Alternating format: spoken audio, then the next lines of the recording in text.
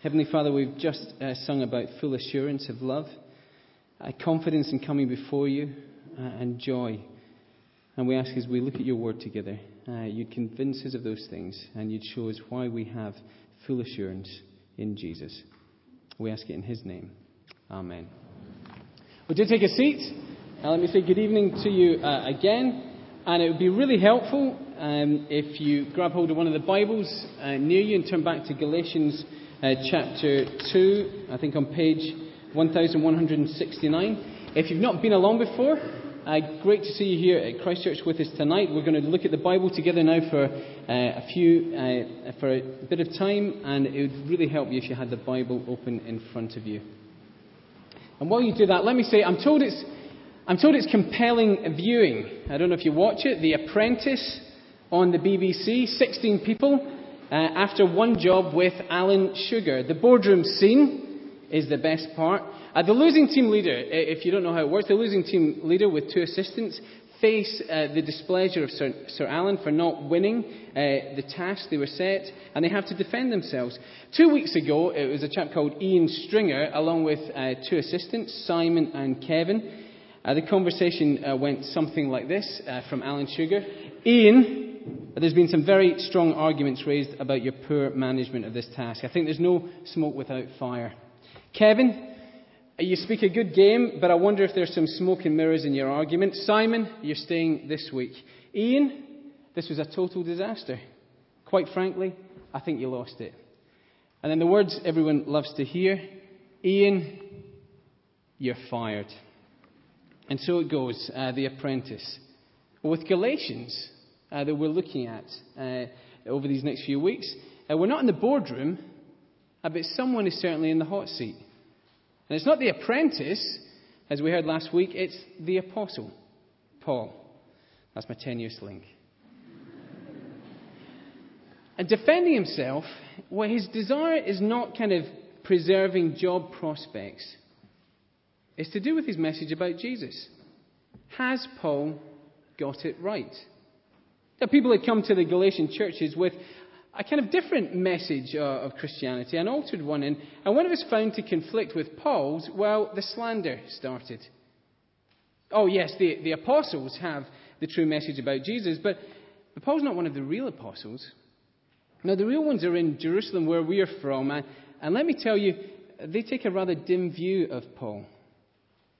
Now, last week we heard Paul defend his ministry, acquitted himself as well as any apprentice in Alan Sugar's boardroom, and with that affirmed the authenticity of his gospel message. Do you remember last week?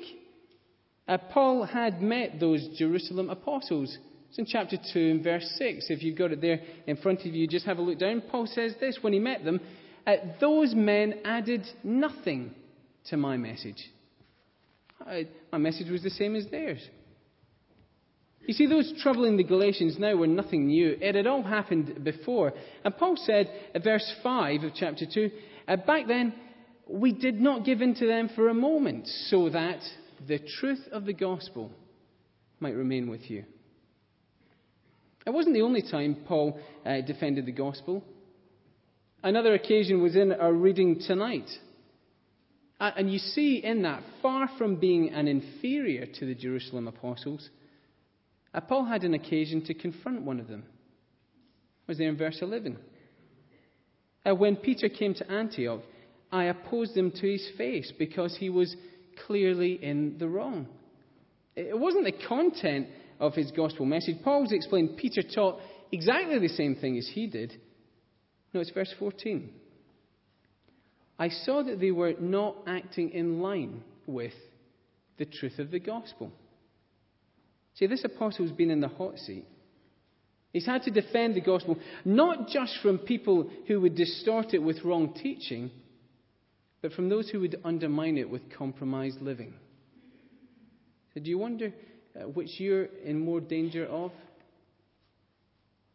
As you get older, have you noticed how everyone else starts to look younger? Almost too young. Students, even students graduating this year, how young do first years look? It's worse for those of us who are even older. I keep thinking, how young do doctors look? A voice recently broken, barely out of short trousers. They stand with stethoscope in hand asking what's making you feel uncomfortable. And you're thinking, well, apart from the fact you don't seem old enough to have taken your GCSEs. So you look for some reassurance, don't you? You notice other doctors treat them with a bit of respect. They seem confident with medical terminology. Reassurance obtained. They're the real deal in terms of medicine. And so you let them get on with treating you. Now I say that because I think that's kind of what Paul's doing at this point in his letter. He's the real deal in terms of apostleship. We need to know that. He knows and defends, how did he put it?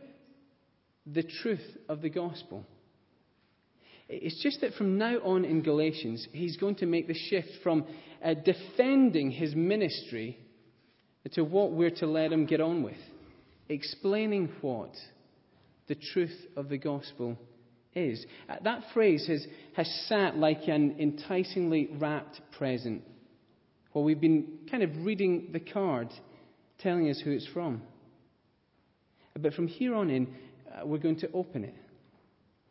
And as we do, we'll see the truth of the gospel seems tied up with one big question. It's a question that everyone asks, and I mean that whether you consider yourself religious or whether you think of yourself as an atheist. You'll ask it, and your friends will ask it as well. And the question's this, it's on the handout if you're following along with that. The question is, how are you going to be justified? And Paul uses that word justified 4 times in verses 16 and 17. I know what you may be thinking. Look, none of my friends ask that question. I never heard any of them when I've met them at work or down the pub. They've never asked me that question once. So what does justified mean?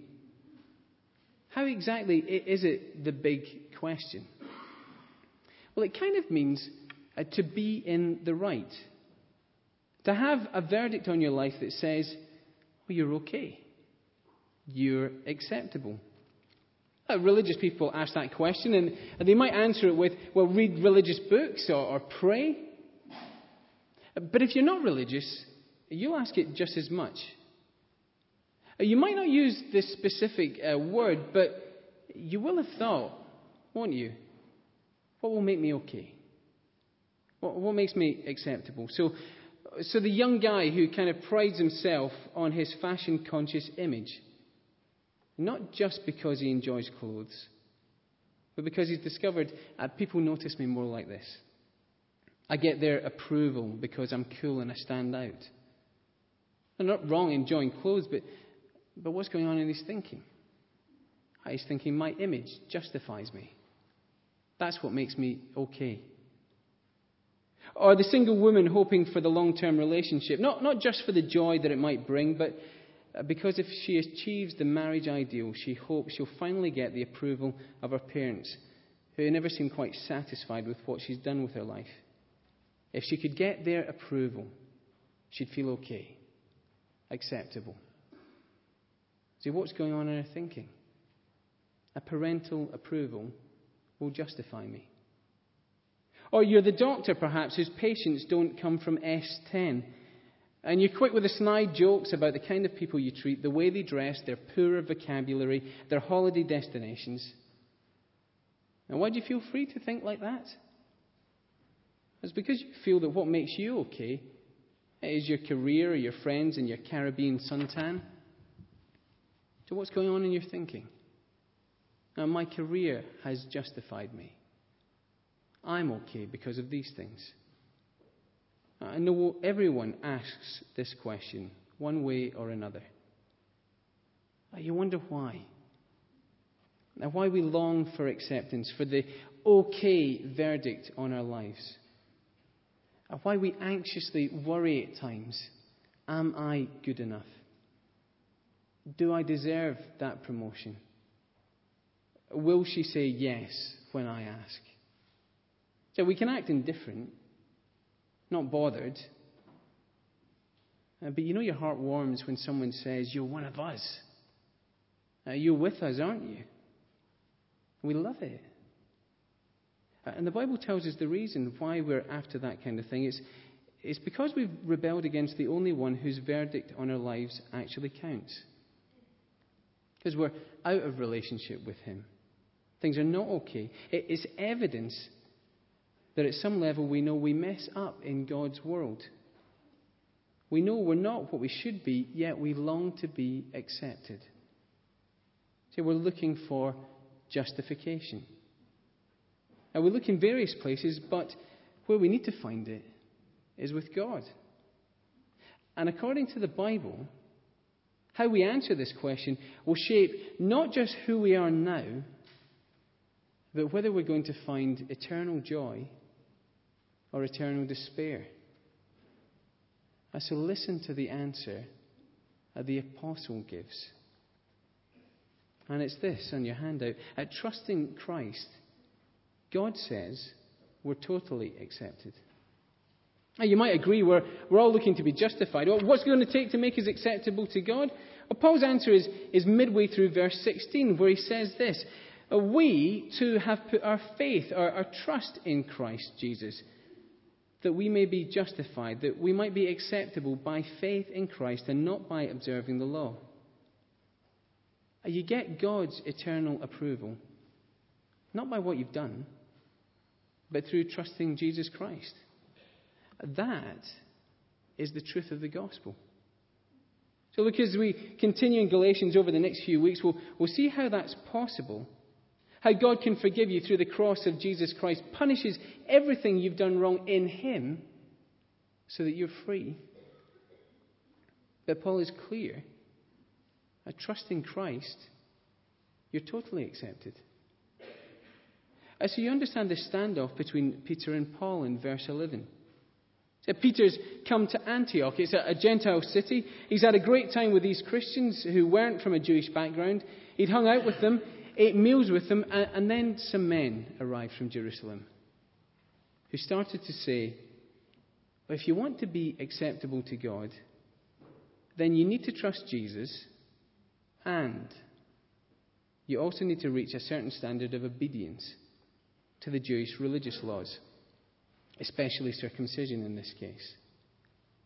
Now, Peter didn't believe that. He didn't believe it, but, verse 12, he began to draw back, separate himself from the Gentiles, because he was afraid of those who belonged to the circumcision group. He wanted to keep the peace with them in some way. But you imagine a young Gentile Christian watching Peter. We're starting to think, oh, why won't Peter spend time with us? Or perhaps if I'm going to fit in with Peter and with God, there are certain things that I'd need to do as well as trust Jesus. You understand the effect that will have on him. Instead of in his days when he feels wretched, instead of joyfully knowing he's freely accepted by God through Jesus, he's now thinking, am I good enough today? Have I done enough? Will it be all right? Well, you imagine a young Christian student today watching other Christian friends gathering themselves into a more exclusive group. Well, we just want to go a little bit further in spiritual things. You imagine this young Christian thinking, what would I need to do to be acceptable there? What other thing as well as trusting Jesus? Paul responds to Peter in two ways initially. At verse 14, he says this to him: look, Peter, you're a Jew, yet you live like a Gentile. And you live that way. How is it then that you force Gentiles to follow Jewish customs? Peter, you don't live like this. Do you remember, Peter, Jesus' forgiveness to you wasn't conditional on being a good Jew. And then he says, verse 15, Peter, we who are Jews by birth and not Gentile sinners know that a man is not justified by observing the law, but by faith in Jesus Christ. Look, Peter, we know the Old Testament never told us we could be good enough. Never told us that.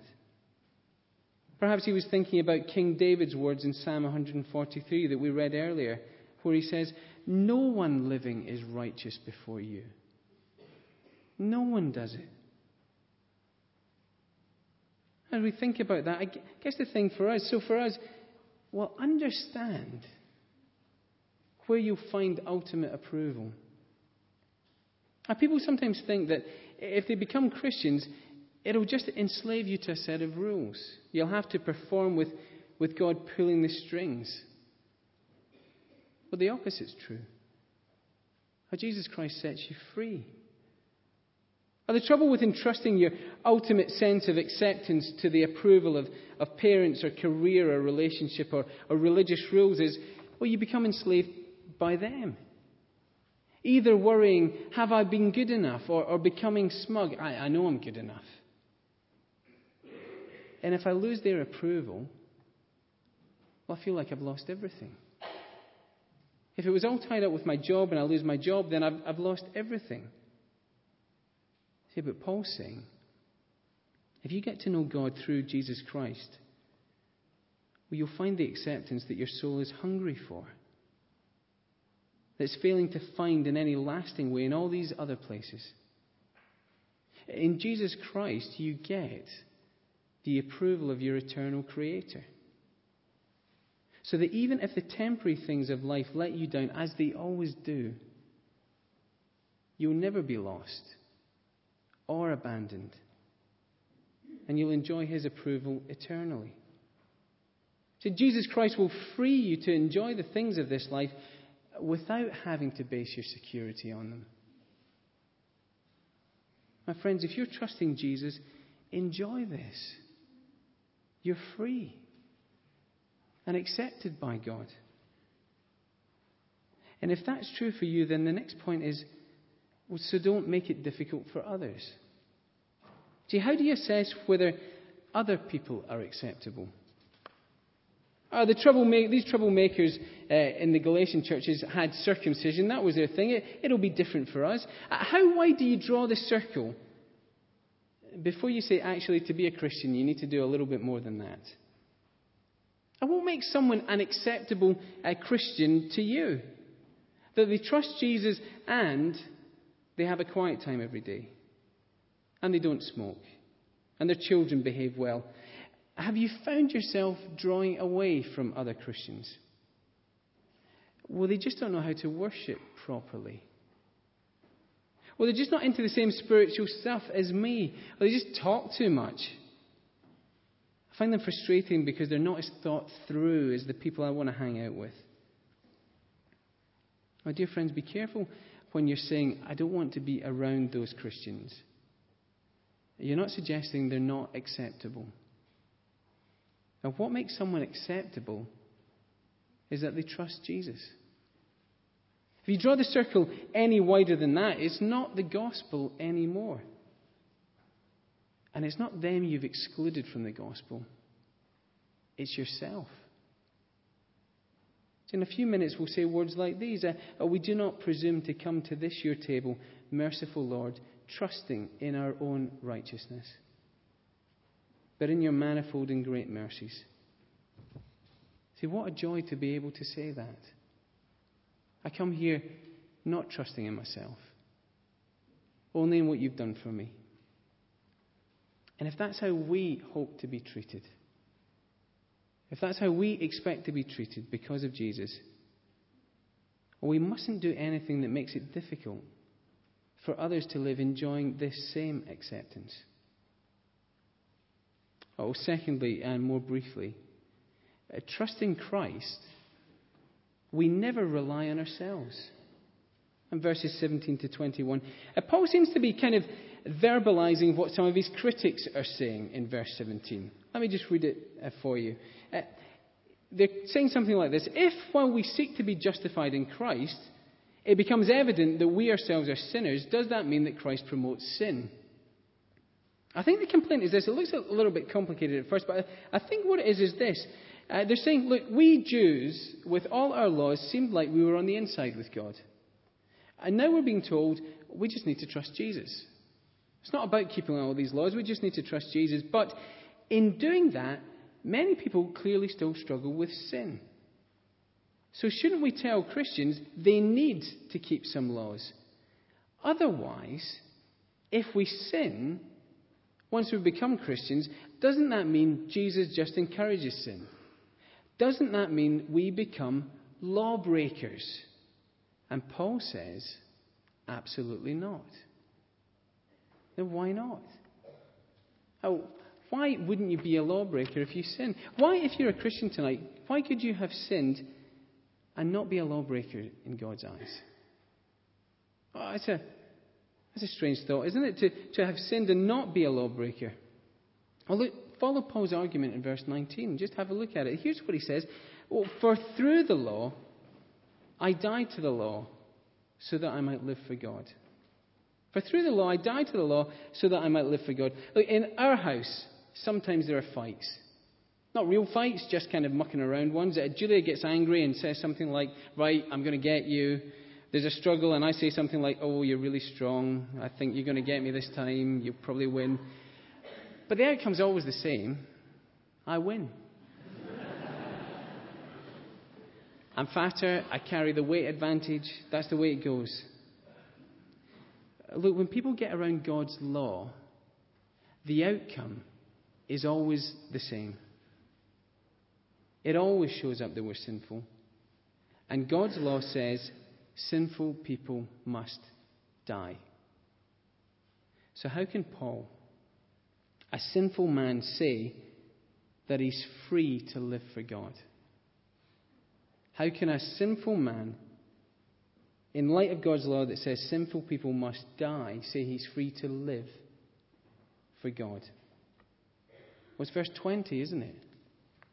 He says this, I've been crucified with Christ, and I no longer live, but Christ lives in me. The life I live in the body, I live by faith in the Son of God who loved me and gave himself for me. And Paul's saying, the law says I had to die, and I have died. When I trusted Christ, God linked me to him, and his death counted for me. So if I sin now, and God comes to deal with me legally, the outcome is always the same. All the requirements of the law have been fulfilled. God's law has been satisfied for those who trust Jesus. So you can't be a lawbreaker in that sense if you trust Jesus. There's no more laws you need to fulfill to be acceptable. Jesus has done it for you. See, God's law in the Old Testament was meant to convince us that we're sinful, guilty before God, deserving his judgment. We can never be good enough on our own merit. We need him to provide a rescuer, as someone who will deal with our sin totally. And if it is a rescue, then it's impossible to say, I'm just relying on my own good works. The law is meant to teach us to tear down any suggestion that our good works make us right with God. So understand who the real lawbreakers are. That's what Paul means in verse 18 when he says, if I rebuild what I destroyed, I prove that I'm a lawbreaker, or then I really would be a lawbreaker. It's anyone or any church who, after saying they trust Jesus alone, starts to act in a way that suggests their own good behavior or achievements contribute to making them okay with God. That's breaking God's law. The day you're really wretched as a Christian, you get up late, you don't read your Bible, you kick the cat, you make a child cry, you miss the opportunity to tell someone about Jesus, and you throw yourself on his grace and say, Jesus, you're my only hope. God says you're not a lawbreaker in my eyes. Jesus has fulfilled the law for you. You're acceptable. The day you get up early, read the Bible, feed the cat, chat about God on the bus, and because of that, feel you're probably all right with God, God says, be very, very careful. The day a friend from church has let you down, has upset or offended you, has sinned in some way against you, and instead of forgiving them and looking to make things right, you start to treat them as if they're unacceptable, you're beginning to act like a lawbreaker. Now, depending on who you are, you could have two wrong responses to that. There could be some who say, well, that's terrible. People can sin and it doesn't matter. It's a recipe for disastrous living, if you're saying that. Or there could be some others who think, well, that's brilliant. Well, I can sin and it doesn't matter. The Christians who told me I shouldn't go out with someone who's not a Christian were wrong. And the people who told me I should read the Bible and be committed to church were wrong. Now, if you think in either of those ways, you've not heard Paul properly. Yes, if you're trusting Jesus, you are totally acceptable to God. But if you are trusting Him, your life will be being radically changed. So understand why your life will be transformed. Look at verse 20 again. And Paul says, I have been crucified with Christ, and I no longer live, but Christ lives in me. The life I live in the body, I live by faith in the Son of God who loved me and gave Himself for me. You hear the transformation Paul speaks of? See, the faith that unites you with Christ's death so that you can enjoy God's love and approval is at the same time a faith that unites you with His life. See, how do you know if you've got genuine faith? How do you know if you're really trusting Christ? Well, it's because you won't rely on yourself. You won't rely on yourself to get right with God. And you won't rely on yourself to know how to live. Paul tells us about the thought process that genuine faith puts into the heart and mind of every authentic Christian. Here's what he says. The life I live in the body, I live by faith in the Son of God, who loved me and gave Himself for me. See, if you're genuinely trusting Jesus, you'll never think, I can sin and it doesn't matter. If you still think like that, then it's probably because you're not a Christian yet. No, you'll be thinking, the Son of God loved me, gave Himself for me, and today I want to live trusting Him. So I don't need to change in order to be right with God, but being right with God through trusting Jesus, it's impossible that my life won't start to change. Have you seen that happening in your own life? I'd hate to be in the boardroom of The Apprentice facing Alan Sugar, wondering if he thinks I've been good enough. Wondering if the next voice I hear will say, you're fired. But because of Jesus, and because He died for me, when this life is over, and I'm taken into the presence of Almighty God, the next voice I hear will say, welcome home. Let's pray together.